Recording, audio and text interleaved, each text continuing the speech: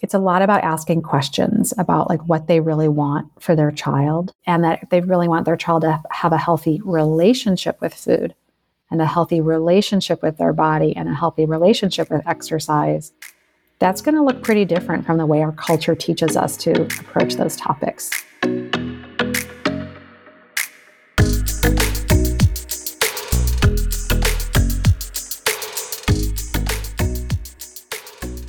Hello, and welcome to Equipped to Recover, where we explore the intersection of recovery stories and eating disorder science to show you that recovery is not only possible, it is so worth it.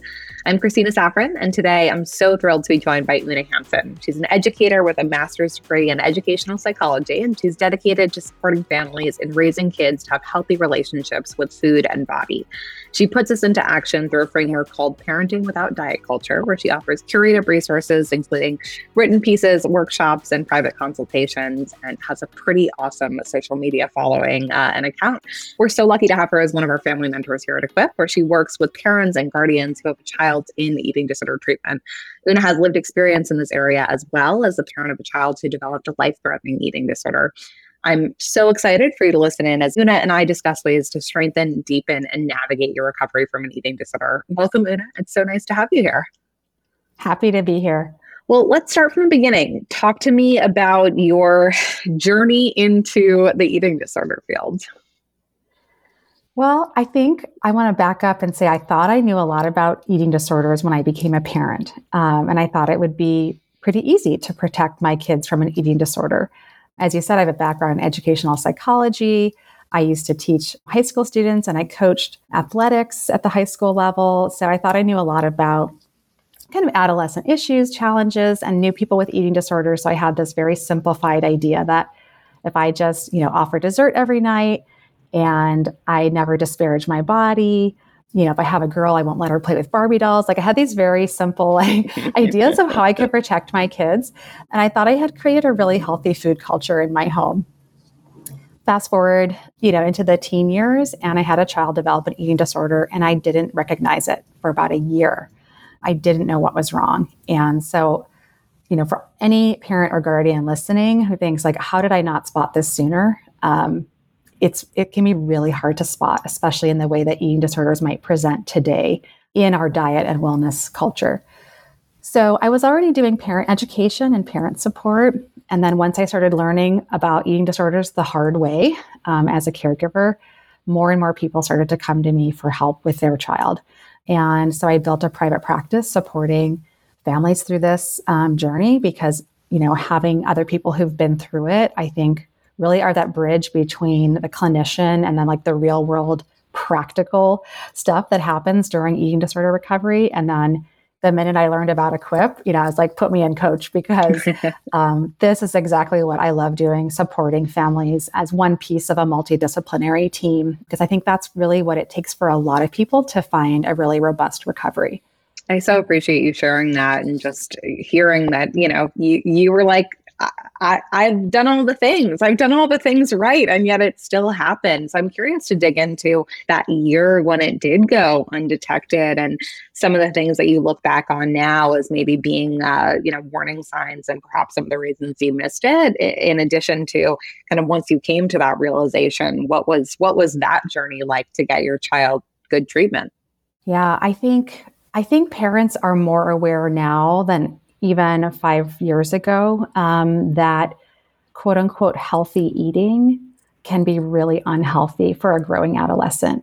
And so, in my family, hearing that my kid wanted to eat healthier, wanted to try out vegetarianism and veganism, I was like, oh yeah, like teenagers are figuring things out. And I have a kid who cares about animals. Like this makes so much sense. I have vegans and vegetarians in my family.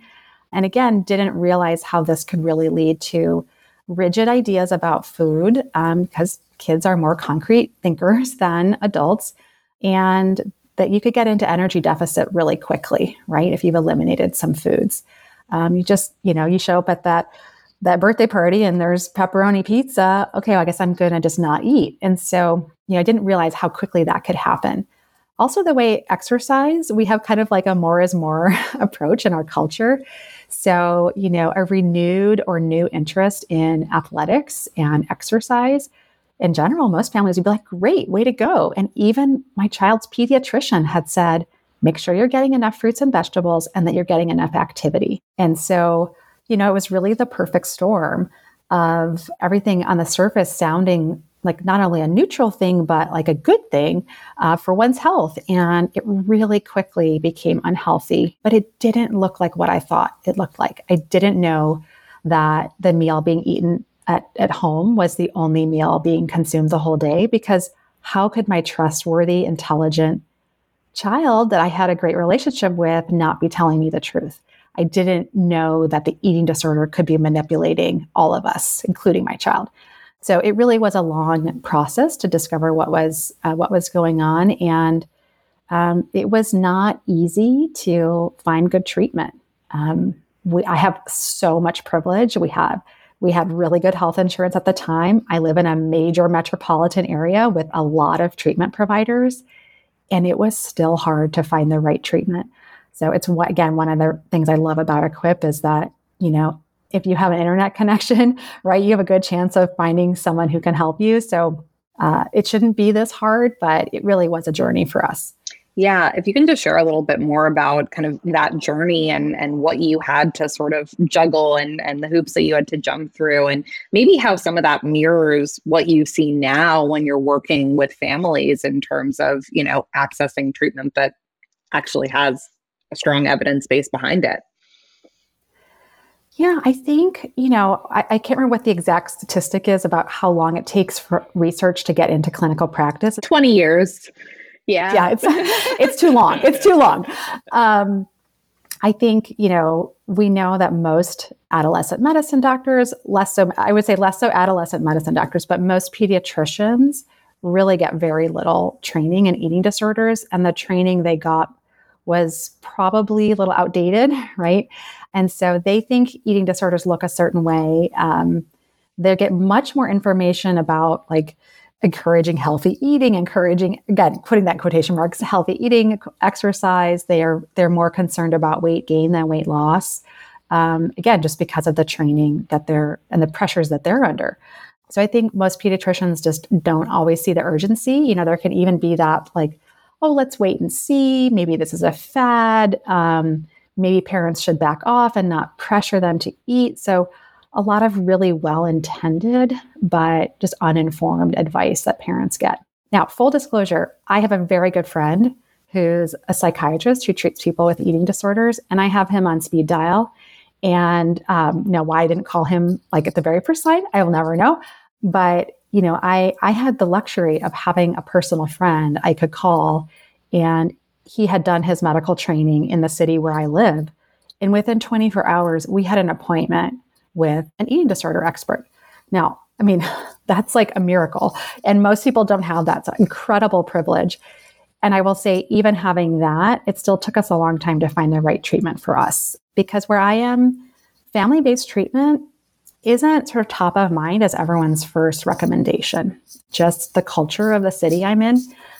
So we ended up with a lot of outpatient, very expensive out of pocket, because very few eating disorder professionals can take insurance, because you can't, in a major city, you can't live on what insurance reimbursement will pay you.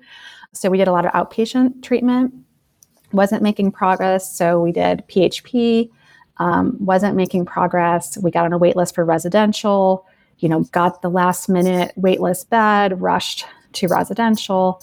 A few days later, my kid needed to be hospitalized because they had completely refused to eat or drink. So medical stabilization, then a fairly long inpatient stay at a medical psychiatric ward for eating disorders, and then more outpatient after that. So lots of treatment, very little progress. My kid was out of immediate medical danger, but was not well. And someone said, I think it's time to check out UC San Diego. So we ended up taking our whole family. My husband and I took off work. We took both kids out of school, did a 1-week program at UC San Diego to learn about FBT, and really started challenging the eating disorder in new ways on day one. And I feel that FBT saved my kid's life and saved our family. And we ended up finding a really good FBT therapist where we live, so that when we got home, we could continue that treatment. And yeah, I feel very lucky. And I also always wonder, what if the first stop had been FBT? How much suffering would we have saved? How much money would we have saved? Things would have been really different. At the same time, my passion is helping other families. And because I've experienced all these higher levels of care, all these different kinds of treatments, I do feel like I use that a lot when I support caregivers who've also been on maybe that similar journey or had some of those similar stops along the way. Yeah, it's so unfortunate how common this story is, right? I mean, certainly in my own experience, touching on the pediatricians missing it, I talk about the fact that like I fit the stereotype to a T. And as somebody, a 13-year-old with a history of anorexia in a smaller body, again, fitting all of those checkbox stereotypical images that you would think, I went in having lost 8 pounds and the pediatrician was like, nah, whatever. And that fueled the eating disorder, right? So like if I'm getting missed, everybody is getting missed. And to be fair to these pediatricians, I mean, they need a lot more training. They need a tool. The fact that we don't have a pediatric screener for eating disorders is validated is like absolutely wild. And then we've talked to many well-meaning ones who are like, honestly, I don't want to open the box if I have nowhere to refer these folks, which is, we have such a treatment vacuum right now that the odds are kind of stacked against folks. So that's an area that we definitely need work in. And then, yeah, it's so unfortunate that we have a system in which treatment that feels good is different than treatment that works. And it's so hard for families to actually differentiate between kind of what they see from a marketing perspective and what actually is good evidence-based treatment. And it's not to say, that one treatment is going to work for everybody, but you go into a doctor for lung cancer and the doctor is going to say, here's the treatment that works for 80% of folks. Let's try this first. And then if that doesn't work, we'll go to the one with the second best evidence base. But there's an informed consent period that we have nothing similar to in mental health. And we know that the earlier that we intervene, the stronger folks' outcomes are going to have. And it's so unfortunate. And I think about, again, you and I had, in terms of like privilege, so much of it. And if you're being told, I remember my mom being told for years and years, stay out of it. Parents should not be involved with this. And at a certain point, she's like, well, like my daughter's not eating. What are you talking about? Ignore the food. Like this is clearly not working. But we think about how many families that we've seen who, come to Equip and otherwise who, for many more reasons were told, well, you can't do FBT because XYZ, you don't have the perfect family, and sort of opting them out of the leading evidence-based treatment before they even get a chance to try. And it's horrible. It's horrible. Anyway, little soapbox. I think we're on the same page about that one. But let's, pivot into how can parents help their children to challenge all of the harmful messages out there from diet culture? And what if they themselves are still struggling with their own disordered eating and internalized weight stigma? Yeah, it is really tough out there. I mean, if you're a human with a body, you probably have some internalized messages about food and exercise and body size. So with parents, I always like to start with compassion and just validating your own experience, that it makes sense if you've been dieting, or it makes sense if you think that you're going to be judged as a parent based on what your kid eats or what they look like or how good they are at their sport. Like there's just so much pressure. And so I think starting with that, self-compassion or validating yourself, like, okay, it makes sense. I don't need to beat myself up for having gone on a diet or having whatever. And so I think that's just a good place to start. It's a tricky needle to thread, I think, because I never blame parents for passing diet culture onto their kids, because that's the world we live in. Yeah. And I don't blame parents if a kid develops an eating disorder. At the same time, I know that parents are powerful and we can lower the risk. We can't inoculate every kid against an eating disorder yet. Like, wouldn't that be great if we had a magic vaccine? But parents aren't powerless. And to me, the most important piece is that when parents start to kind of unlearn diet culture, start to challenge it in their home, they're lowering their risk for their kid. And should their child develop an eating disorder, because they happen anyway, it doesn't have to even come from a body image concern. It doesn't have to be because they went on a diet. There's so many pathways someone could develop an eating disorder. But when parents are aware of diet culture and they've thought critically about some of these messages, they're much more likely to pick up on early warning signs and get that earlier intervention. So, I think today, parents listening, if your kid comes to you and says like, I want to eat healthier, I want to get in shape, I think when you know about diet culture, those are red flags rather than like, hey, that sounds great. You'd be like, tell me more about that. And like really having a conversation and maybe even looping in a professional if you feel like, oh, there's something more going on here. So self-compassion, we're modeling lifelong learning as parents. Like it's okay, we can make mistakes and we can change. I mean, I've had so many families basically do a 180 from how they used to approach food and exercise in their home, and nobody regrets it. Like I know, Christina, you've talked about like of the thousands and thousands of people you've met in recovery, no one regrets the hard work of recovery. And for the parents and guardians I've worked with, no one I've ever met or worked with has regretted expanding their idea of what healthy food means, right? Or kind of realizing that like rest is really important. All these changes they've made, no parent regrets it because everybody wins. Like it's going to lower your kid's risk. It's going to support recovery if they have an eating disorder, and you're going to get more of your life back because just like eating disorders take people's lives and shrink them, diet culture does too, right? Like as Christy Harrison calls it, like the life thief, right? That diet culture like takes so much from us and separates us from what we really care about and what really fuels us and connects us. So really it's a hard project to kind of parent without diet culture, but I think it's really worthwhile. It's so worth it. I love that. Nobody regrets, doing the work of disinvesting from diet culture. And I wonder, how it sounds like you started out understanding of the harms of diet culture and, not making disparaging comments around your own body, putting dessert on the table. But I wonder how your child's eating disorder recovery journey brought you and your own family even farther into this work. Yeah, I mean, I thought I was doing everything right, quote unquote. And I think that whole idea of doing things right or wrong, like that's comes straight out of diet culture, right? The idea that there's like one thing. So this is going to look different in every family. Yeah. I think I'll give a few examples. So yeah, I made a point never to disparage my body. So even if I was having a bad body image day or something, I never would have verbalized that to my kids. But I would compliment people on weight loss. I even complimented my kid's pediatrician in front of my kids because she had lost a lot of weight. And I was like, oh, what did you do? Tell me, like never connecting the dots at the time that was sending the same message that bodies are in a hierarchy and that thinner is better. So again, I want to send I'm being really vulnerable here. I'm letting you all know, this is not I didn't just spring from the womb knowing what diet culture is and how to fight fat phobia.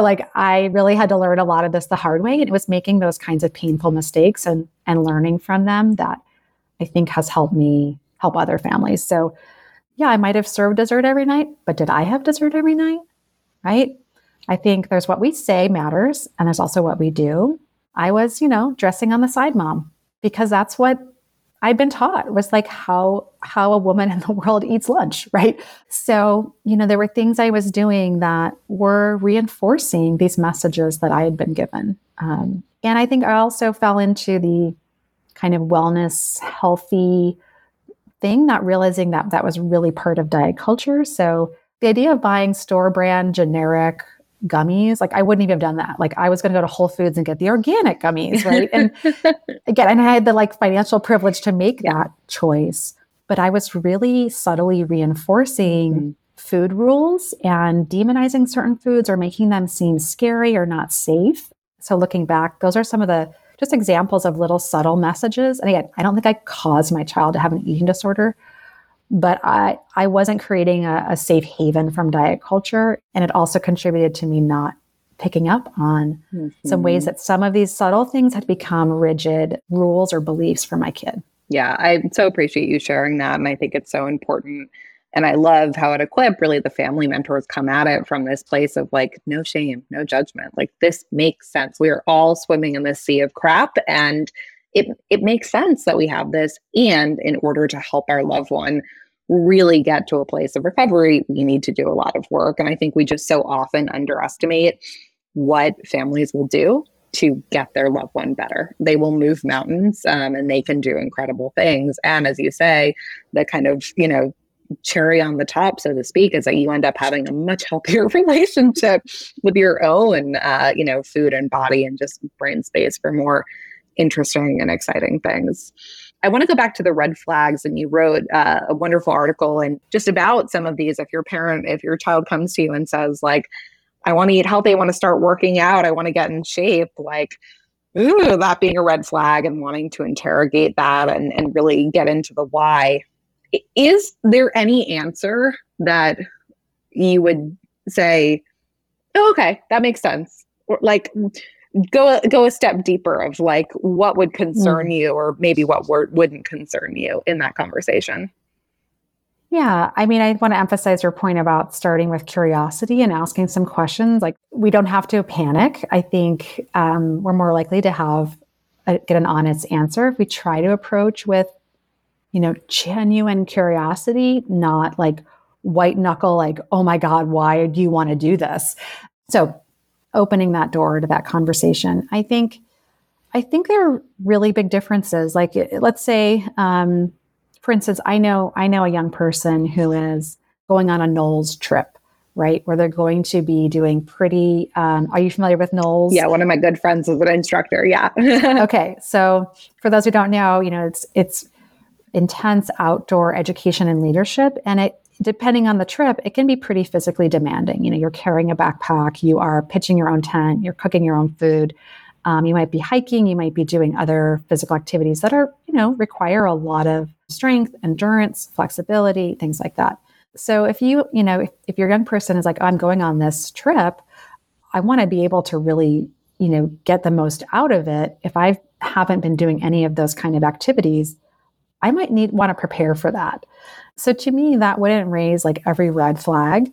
However, even someone pursuing what I would consider like an intrinsic goal, or like it's not an appearance goal, they could still get into trouble if they don't fuel their bodies enough and they don't rest enough. So, a kid who's like, I want to get in shape, so-called, to try to make the varsity soccer team, or a class trip to, the Great Wall of China, and I want to be able to like walk up those steps, those intrinsic goals still need to be properly supported, with fueling and rest, and parents just keeping an eye on. Yeah. Yeah, I think that's a really helpful distinction. And we know that, it doesn't matter how you get into negative energy deficit for those who are predisposed to an eating disorder, whether this comes about from wanting to look like an Instagram model or, getting your wisdom teeth out, it will lead to the same effect. So I love that you highlight that. I think we've been talking a lot about, and I'm sure the majority of folks who are listening to this podcast are at least somewhat motivated to make changes to their own relationship with food and body. What do you do when you run into families who are not that close to this place and still really entrenched with their own diet culture beliefs, weight stigma, fat phobia? I think I've talked to a lot of parents kind of outside of the eating disorder field who are just like, well, I'm so worried my child is gaining weight. The doctor has said that they're, unhealthy and not in a good place. The American Academy of Pediatrics has said that this is not good for them, right? It's so reinforced. Or, I hear a lot about, well, like my kid is just eating so much junk and like, I don't care about their weight, but like, it's just they're eating, junk, quote unquote, this unhealthy stuff. Like, how do you approach those parents and how do you help shift their thinking? Yeah, well, I definitely know how I don't. Like parents feeling judged or, blamed, right? That's never going to be effective. And, we just know that's going to make someone more entrenched. So I do always try to approach with curiosity and, where they're getting these messages and beliefs. And so much of it is how they grew up. This is where kind of the intergenerational piece can come in. I think sometimes, when parents look back and realize like, oh, how things could have been different if their parents had known something different. It's a lot about asking questions about like what they really want for their child. Again, validating that all these messages tend to be reinforcing eating disorder beliefs, and that if they really want their child to have a healthy relationship with food and a healthy relationship with their body and a healthy relationship with exercise, that's going to look pretty different from the way our culture teaches us to approach those topics. So, one thing I talk with families about, and this sometimes blows people's minds, is even challenging the belief that there are healthy and unhealthy foods, right? And really, what we want is a healthy relationship with food. Actually, labeling foods interferes with that process. So, yeah, the labeling foods of like junk or toxic, or now, I mean, the boogeyman du jour is the ultra processed foods. Um, and it's like every year, I think we have a new kind of nutritional boogeyman that everyone kind of gets really panicked about. It makes for great clickbait headlines. And we know it's going to increase people's vulnerability to eating disorders to have more foods that seem scary or threatening. So really talking families through what they want for their child, and then offering the education of like, here's what it looks like when someone is stuck on an eating disorder. And so also asking parents to kind of put their mindset in the framework of how an eating disorder would hear something. So kind of put it through the eating disorder filter. So when I have parents say like, well, I don't want them to have so much junk, like let's say a family in eating disorder treatment, I'll say, well, how do you think the eating disorder hears that kind of language? And like, oh, well, they're hearing that that's something they can never eat. In general, with eating disorder treatment, I often ask parents to be almost like I don't know, like a character on like a police procedural where like you have to think like the criminal, right? To catch the criminal, right? So think like an eating disorder to help your child either lower the risk or to recover, right? If you think, how is the eating disorder going to hear this or take this or twist this? How does that affect the way I describe food or bodies or things like that? And I think that can be a great tool for parents to start to kind of like check in. Ooh, if I say it that way, how would an eating disorder hear that? I'm going to try a different way. Yeah. Yeah. And I think, again, approaching it from the non-shaming, non-blaming place, and also like baby steps. I don't know that we can expect somebody, to move in a week from point A to point Z, but like we can move them from point A to point B. And then maybe we can move them from point B to point C, and just recognizing that it's a journey. They've been swimming in this sea of diet culture for, decades, and it's going to be a journey to kind of get them into a new mindset. Yeah. And one thing I'll add too is, I love that we have the family mentor role at Equip. And I think our family groups are support groups, because sometimes parents need to hear it from another parent still in the trenches. So a parent who's maybe can say, oh, I was right there with you when we first started. Here's what helped me. So, I think sometimes even as a family mentor, because I'm wearing my like eating disorder professional hat, that can still be off-putting, but hearing from another family who's going through the exact same thing in the moment, I've seen that really make a big difference for parents. I love that you mentioned that. And it actually makes me think about one of the topics that we talk a lot about at Equip, which is the importance of full weight restoration, and really setting aside this archaic and just inaccurate BMI classification, and helping families to understand the importance of returning folks to where they were on the growth chart, and really, that being the best thing to enable them to live a life totally free of the eating disorder. It is so important. I wonder if you can just talk about the importance of full weight restoration and fighting some of that fat phobia and weight stigma, and how you've seen families kind of move on that journey. Yeah, I have so much empathy for families who are afraid to support more weight gain, because that's the thing their child and their eating disorder are most afraid of in most cases. So you're taking your child like into the scariest, darkest tunnel they've ever been in. And so that's where parents really have that opportunity to be a leader in their family. They can have the motivation for both of them.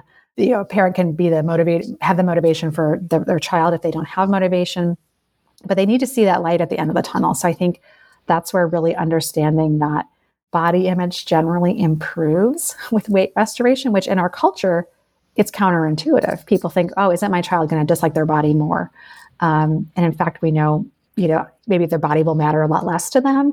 They're going to think clearly. They're going to build skills and resilience. They can learn about diet. Like all these things open up when their brain and body are fully nourished. But it's really hard for parents to believe that in the moment because the eating disorder is making them terrified of that.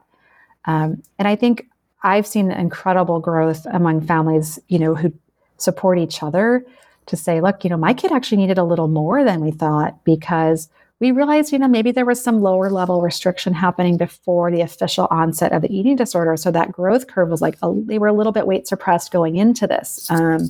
Or folks, realizing, my kid's just so much happier and more relaxed at a higher weight. And, like they wouldn't have believed it earlier on, but they're seeing it with their own two eyes and then sharing that with other families. It's been really powerful.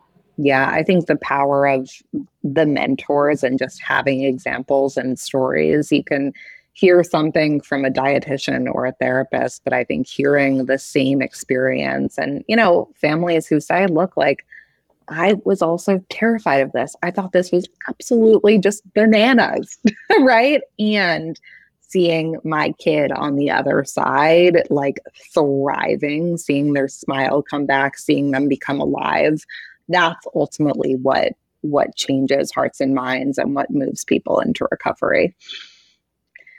And I know we talked, I think we talked about pieces of this, but as we wrap up, I'd love to ask you just directly, we know that parents do not cause eating disorders point blank, but what can parents do to, help prevent one from developing in their child? Yeah, I think, of course, there are a few things. I think just taking stock of your own beliefs about food and bodies. And if you're like, I have some pretty rigid ideas about these things, like, again, give yourself compassion and open yourself up to learning more, right? There is more kind of anti-diet parenting support out there now than ever before. So there's lots of places to learn, just to dip your toe in, whether it's a podcast or a book or social media. There's a lot out there. Any that you love in particular that you want to call out for our listeners? Well, I think Virginia Sole-Smith's new book, Fat Talk, Parenting in the Age of Diet Culture, will really give you the information to start. And the back of the book has tons of resources for body image, for books for children. I mean, it's just an incredible resource. So I highly recommend that one. I mean, there's so many great ones out there. I feel self-conscious calling out specific ones and leaving anyone out, but Fat Talk feels like a really nice place to start. That is probably a compilation of all of the resources that you would want. Yeah, and she gives recommendations for other folks to follow and learn from. So I think that would be a great place to start. Yeah, and I think we're recording this in summer. Parents, wear the bathing suit, get in the pool, or go to the beach with your kids if that's something that you like to do. Let your kids see you living your life, not being held back by body image fears or food fears. And I know that's easier said than done. But parents can move mountains for their kids. We do incredible things for our kids, and showing your kids that you feel comfortable in your body, you feel comfortable eating all foods that you enjoy, that's going to go a long way. And then just staying aware. Kids can learn diet culture in so many places. Their sports team, at school, from the doctor's office, from grandparents' house. So you could have this totally safe haven home, but they're still going to get these influences. I mean, we haven't even talked about social media or just media in general. So just keeping that dialogue going and letting your kids know you're someone they can come to with questions.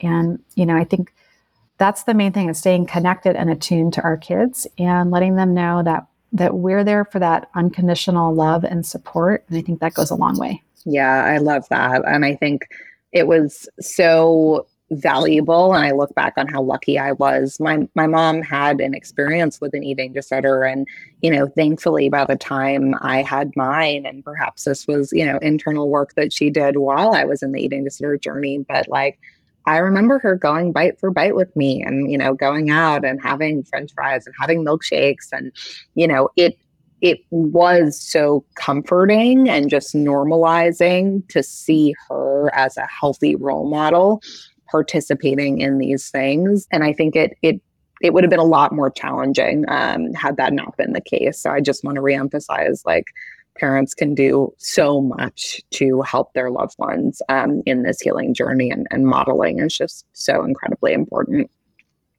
It has been such a pleasure having you here, Oona. I just have a couple more quick questions before we wrap up. I would love for you to finish the following statement with your first thought. Connection is something that requires vulnerability and safety. Body image is something you can change. Diet culture is everywhere. And recovery is possible. What words of wisdom would you like to leave our listeners with, especially those recovery warriors who are going into battle with their eating disorder every single day? I guess my main words of wisdom are to be compassionate with yourself, to validate what you're going through, and getting the support you need to keep moving forward.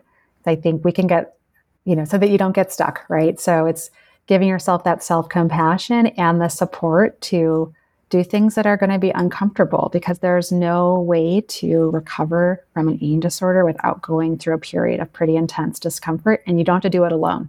You need support to get through that dark tunnel, to get to that light at the end of the tunnel. I love that. How can all the listeners stay in touch with you?